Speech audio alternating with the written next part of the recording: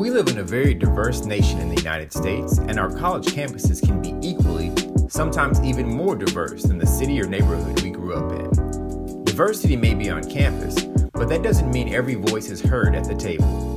Voices from the Margins is a podcast designed to elevate the voices of women and students of color from college campuses around the United States. Together, we hope to raise awareness on unknown issues, invite people to action, and advocate for the unheard. Join us on Voices from the Margins.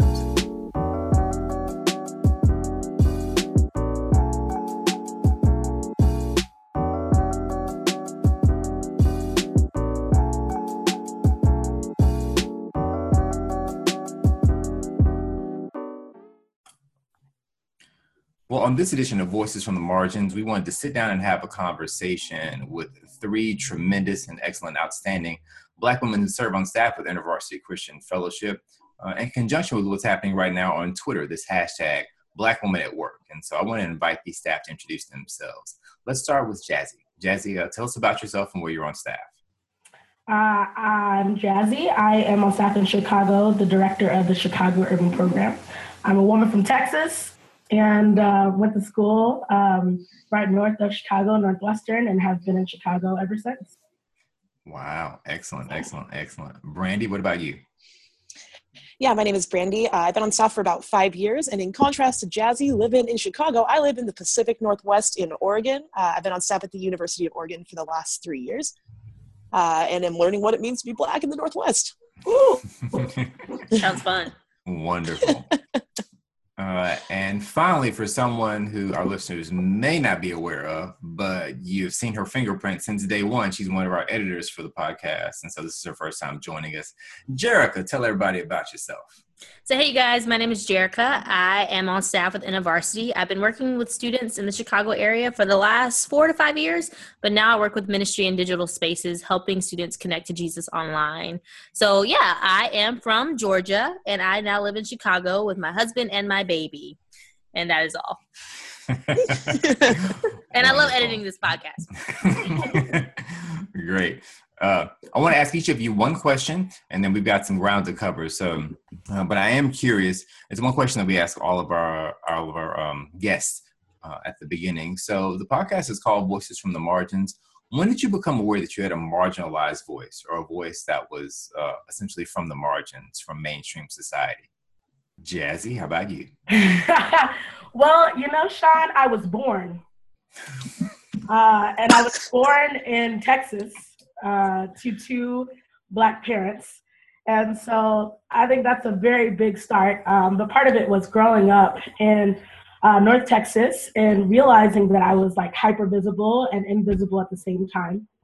And so what actually helped me to recognize this about my voice, though, was not just feeling those things. I didn't have language for that. And it wasn't until I actually had a Black counselor call this like assembly of Black students, actually, when I was in 8th grade. And he brought a handful of us together and really spoke truth into us of like, yeah, you are very much the minority in the school, but that doesn't mean that that's what your voices have to reflect, right?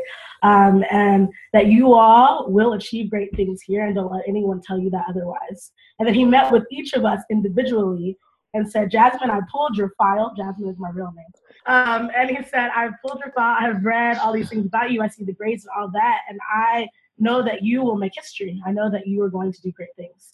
And so it was actually through that of seeing that I've been feeling all of these things, this deviation from the norm and feeling on the margins in that way, and someone inspiring me and affirming me that I need to use that voice, that I recognize that it actually was marginal and was important for me to learn to own and to live into. Brandy, what about you? Sure. So again, in contrast to Jazzy, growing up in a Black family, I grew up in a white family in Oregon. And so I didn't know that a Black voice was a thing.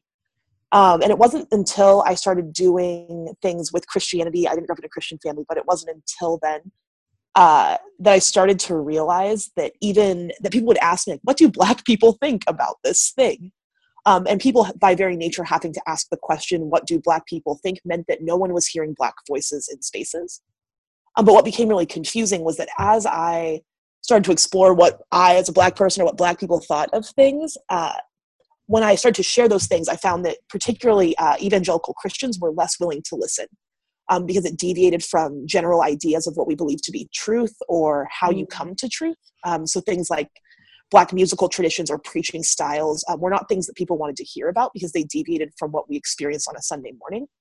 And so I think I found that the marginalization of my voice as a Black woman happened the more that I deviated from those experiences. Jerica, what about you? So I grew up in a fairly Black middle class, like metropolis in Georgia. So I went to a Black Baptist church, went to a Black private school, had a Black doctor, had a Black nanny, I had all Black everything. Like I wasn't really exposed to white culture until I moved into elementary school.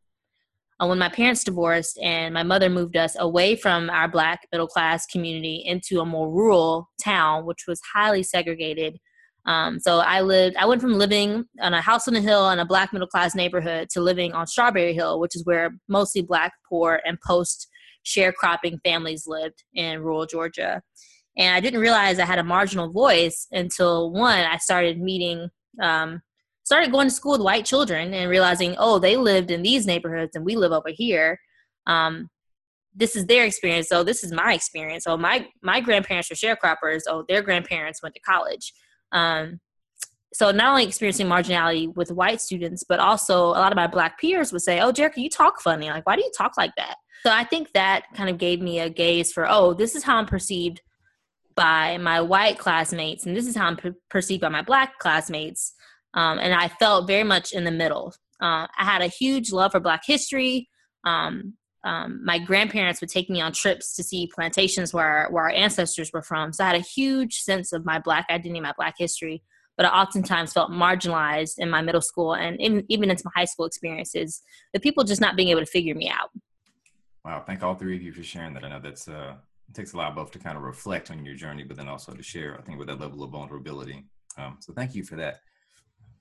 So I think kind of to shift gears a little bit, we've been looking at really what's been happening on social media right now in this trend of Black women at work. U.S. Representative Maxine Waters and April Ryan, who at the time worked for American Urban Radio Networks, they both got into some direct confrontational situations with white men in power, and the ways in which those men responded, being Bill O'Reilly and Sean Spicer, really set social media ablaze. And so I'm curious, just what went through your mind? I think either when you saw those videos, the way in which Mr. O'Reilly diminished Representative Waters' comments to her physical appearance, or the ways in which April Ryan, who is an outstanding news and media personality, for her to be sitting in the White House briefing room and for her to be told to be quiet by Mr. Spicer. What crossed your mind? Was there a sense of familiarity there? Like, I've been in that seat before. Was there outrage? Was there a need to defend her? So I watch April every day during Sean Spicer's press conference.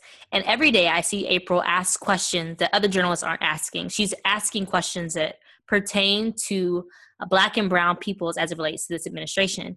And that day when I saw Sean basically kind of patronize her and tell her what to do with her body in terms of stop shaking your head, April. Why are you doing this, April?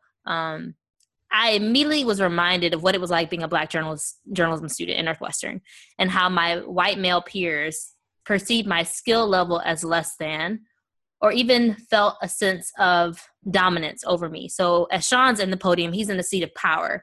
He has the ability to shut questions down or elevate other journalists and ask them to ask their questions, basically. Like, Sean basically is in control.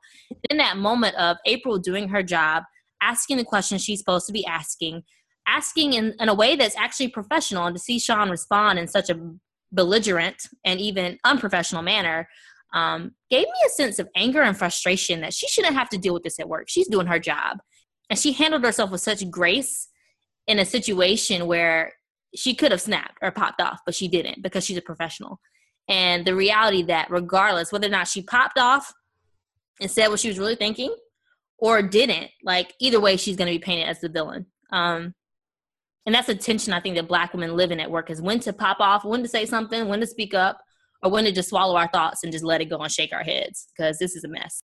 Yeah, it's funny because sometimes I feel like, especially in Christian spaces, we are expected to be extra holy, and aren't able to fully engage in the way that we are feeling or that we are thinking. And that anytime we actually do express ourselves in the way that we're feeling or that we're thinking, it feels too over the top, or people's feelings get hurt because we are simply expressing ourselves, or we're not expressing ourselves in the way that people would like for us to handle the situation. And so I think similarly, I was like, how is she like, she could play she's playing the game, she's doing what she's supposed to be doing. And then even when she is like verbally accosted in this way, because I do think that we need to recognize the violence that is happening when those things play out, right? That she still has to respond with such grace and with such poise.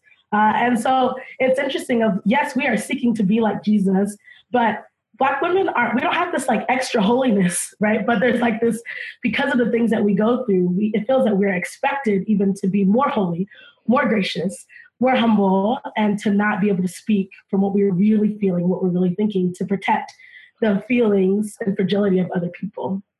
It feels like if her shaking her head is frustrating for him, then what happens if she opens her mouth?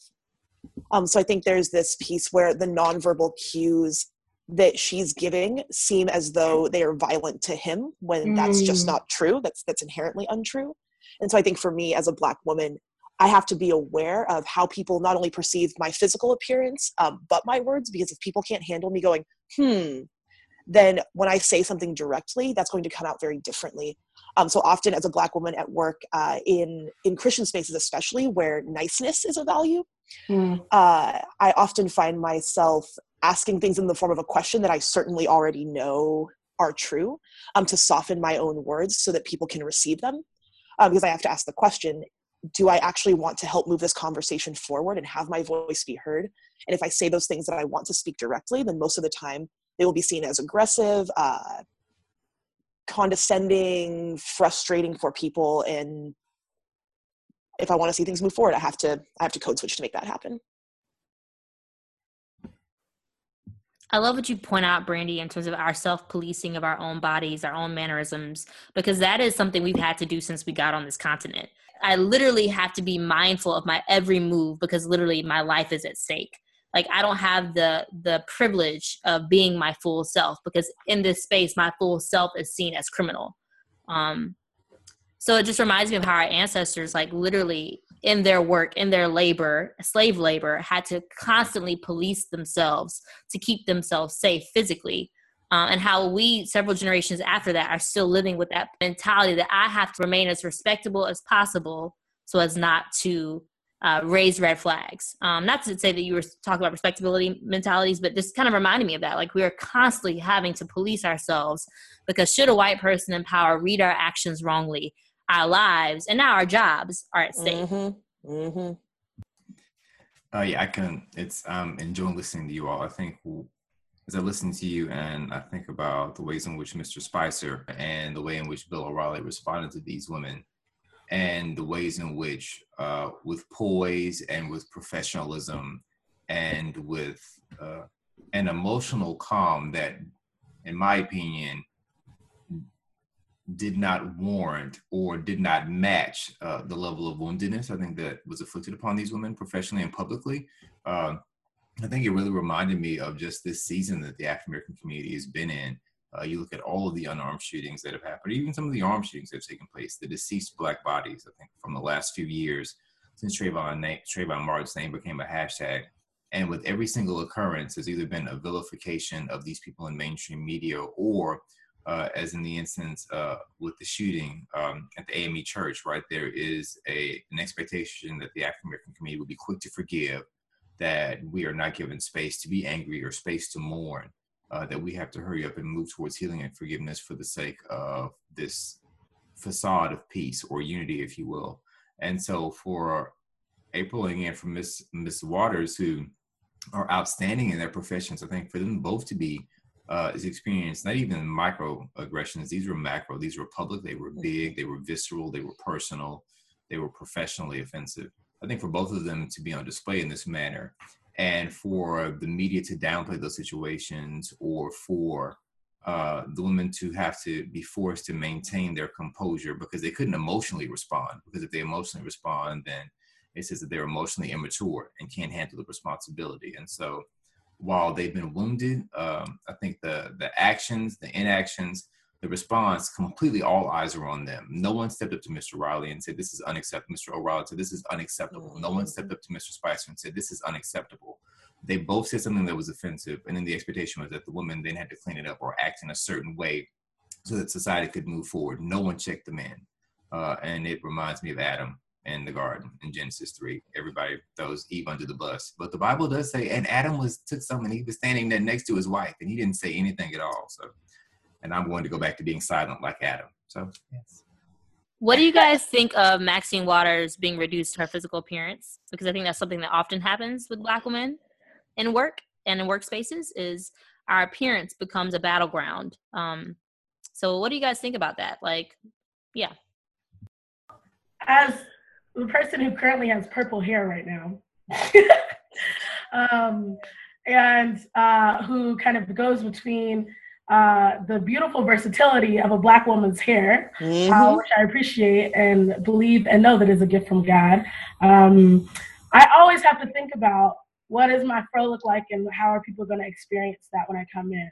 If I put this purple hair in, do people feel like they have the freedom to comment or what have you? Or touch, I'll say that too, because it's not just, we're not just talking about like white men here, we're talking about also other women who feel like they can touch you and pet you, right? And I think that our appearances, it's as if they have some type of bearing on our ability to do our job well.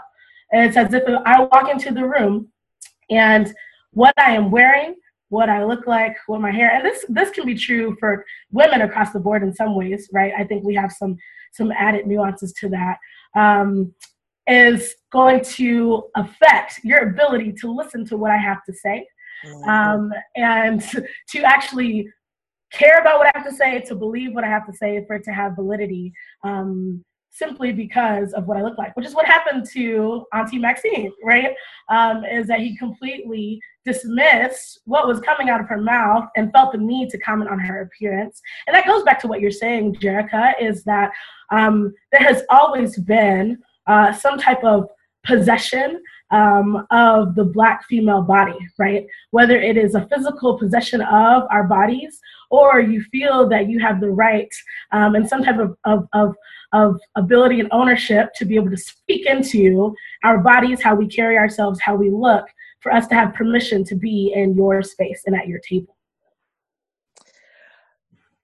I think on that level, there's also the other side, which is when people try to act in professional spaces like they're down for the cause, or like for my life.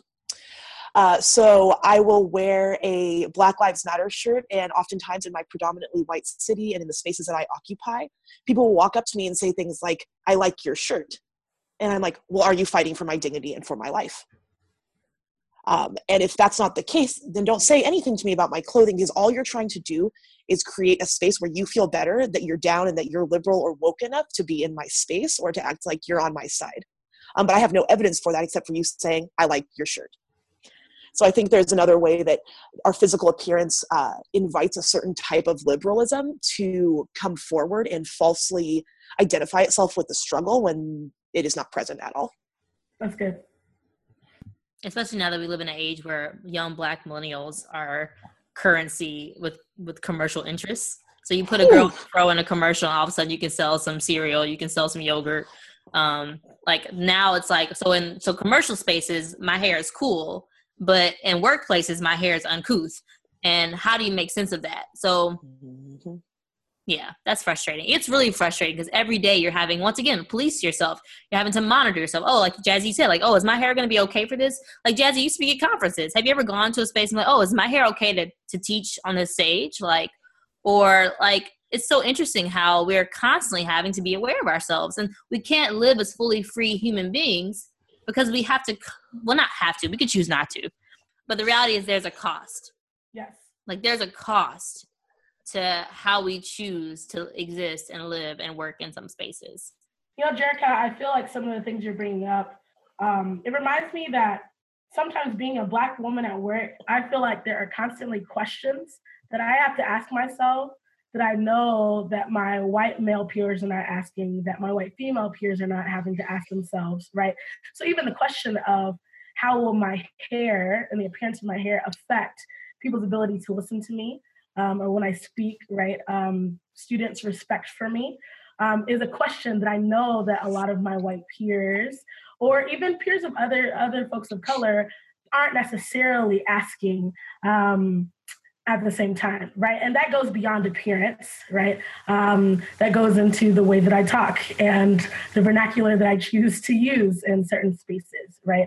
The policing that you've been talking about, right? The policing is something that is very unique, I believe, the level of policing to the Black woman experience in professional settings. You guys have shared a lot about, I think, probably some of the Black-white dynamics. I'm curious, how have you experienced Black women at work? And I think, Jesse, you alluded to it a little bit. How have you experienced, I think, some of the strengths, some of the positives, but then also some of the pitfalls and challenges of being Black women at work as you interact with other ethnic groups? I think as I consider my own experience, I have a very particular experience when it comes to working in evangelical spaces, is that I am like the quote unquote justice person, right? And I think that's another aspect of this whole Black woman at work that I want to share that I think happens to a lot of women of color, period, in these spaces. I think it happens with our Latina sisters as well, and some of our Asian American sisters, is as women of color, you are now, like, you're clear to talk about race and like multi-ethnicity and like justice. But you come over here and you start messing with these other parts of our theology. We don't know how to receive you on that. That's saying it with more of a negative tone, but I'll say the positive of that is, I direct this program, an urban program, and there have been such beautiful moments, particularly I think of Asian American students who experience this freedom from a woman of color from the front, a Black woman, saying to them, right, that your experience is significant and we need your voice. And there's something just like really beautiful about that connection of our experience to one another, Black to Asian, is that for Asian Americans who have been kind of pushed into this liminal prison, right? This like in between Blackness and whiteness, and are only seen as valuable in their proximity to one or the other. To hear from a Black woman who maybe they're not used to hearing from, of like, I need your voice, and I want to hear your voice in it, and we all need it for the sake of the kingdom of God. It's just, there's something that is freeing in it for them. And there's a lot of dynamics that we could probably go into about our parallel histories and things around that. But I think I have, particularly with Asian American students and Asian American staff, and me being myself as a Black woman and leading, right, it has given them permission to seek to be themselves and to find their own voices, particularly in Christian spaces. And I think for Latinx folks, there has been at least a little bit of hopefulness that can come of, which this is sad, right? Of like, oh, seeing Black voices up there, like, will we also get our turn too, right? And I've cried and prayed with sisters around that. But I think that there's still a little hopefulness that can come when they recognize what has been the plight of Black women in these spaces, to also look at what has been the plight and pain of Latinas, right, who are often rendered invisible, or who are also like kind of typecasted and placed into a certain role that they have to play in the body of Christ. Right? I think for the sake of time, what would you say to these up-and-coming Black women who are college students that will be with Black women at work one day? And for everyone who is not Black listening on this podcast saying, I had no idea, or I want to make sure that never happens where I am, could you mind giving some final thoughts to both of those audiences? Brandy? Yeah, Yeah. So I think one of the most important things for me in being a Black woman at work has been finding mentors and friends to commiserate with. I think there is something about having cathartic spaces just to be like, this is a problematic thing that happened. How should I be thinking about this? Or I just feel super frustrated or mad about this thing. Can you talk me through that?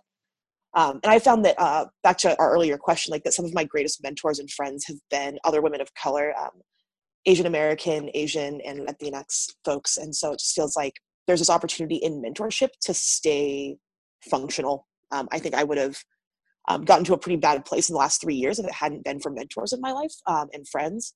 And so I know for some folks at those spaces, particularly coming from the Pacific Northwest, aren't super available, that there aren't like just cornucopias of Black women hanging out to be mentored by.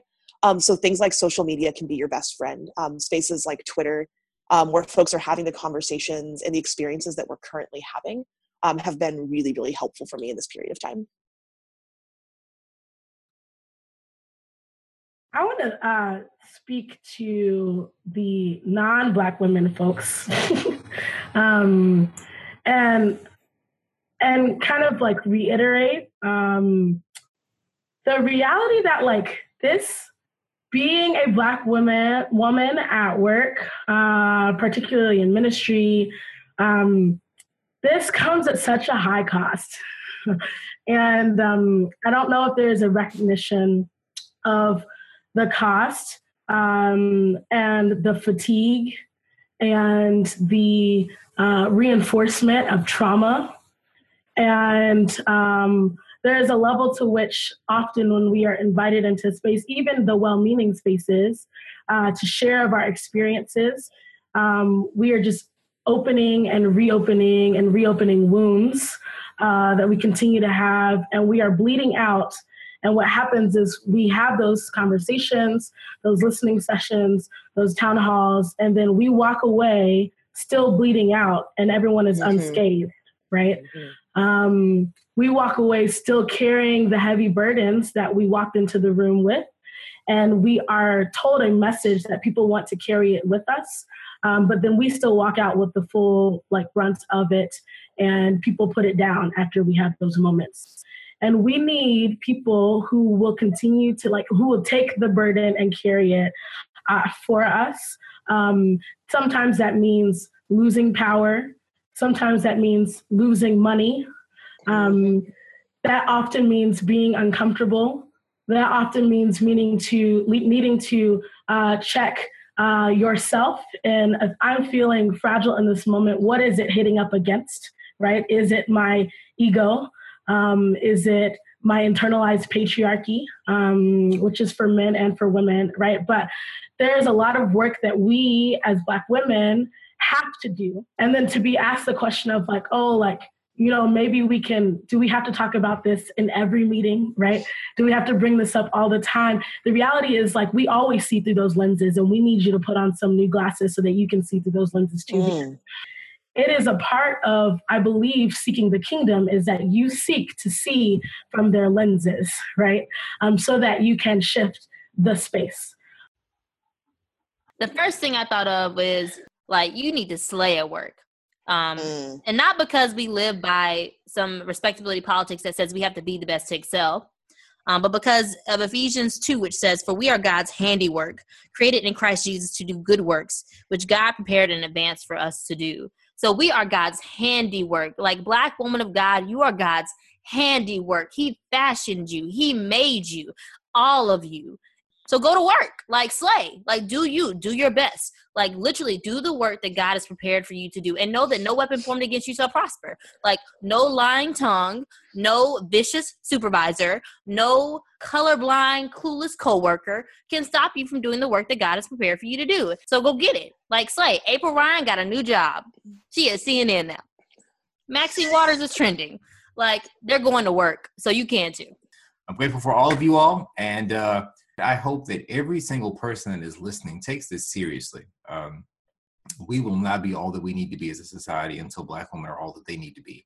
And your voices are needed, they are welcomed, and there is a seat for you at the multi-ethnic table, and not just a voice, but one of equity and power to do the work of justice. Voices from the Margins is presented by Ministry in Digital Spaces, a ministry of InterVarsity Christian Fellowship. For more information on MDS, joining our team, or becoming a ministry partner, log on to digital.intervarsity.org.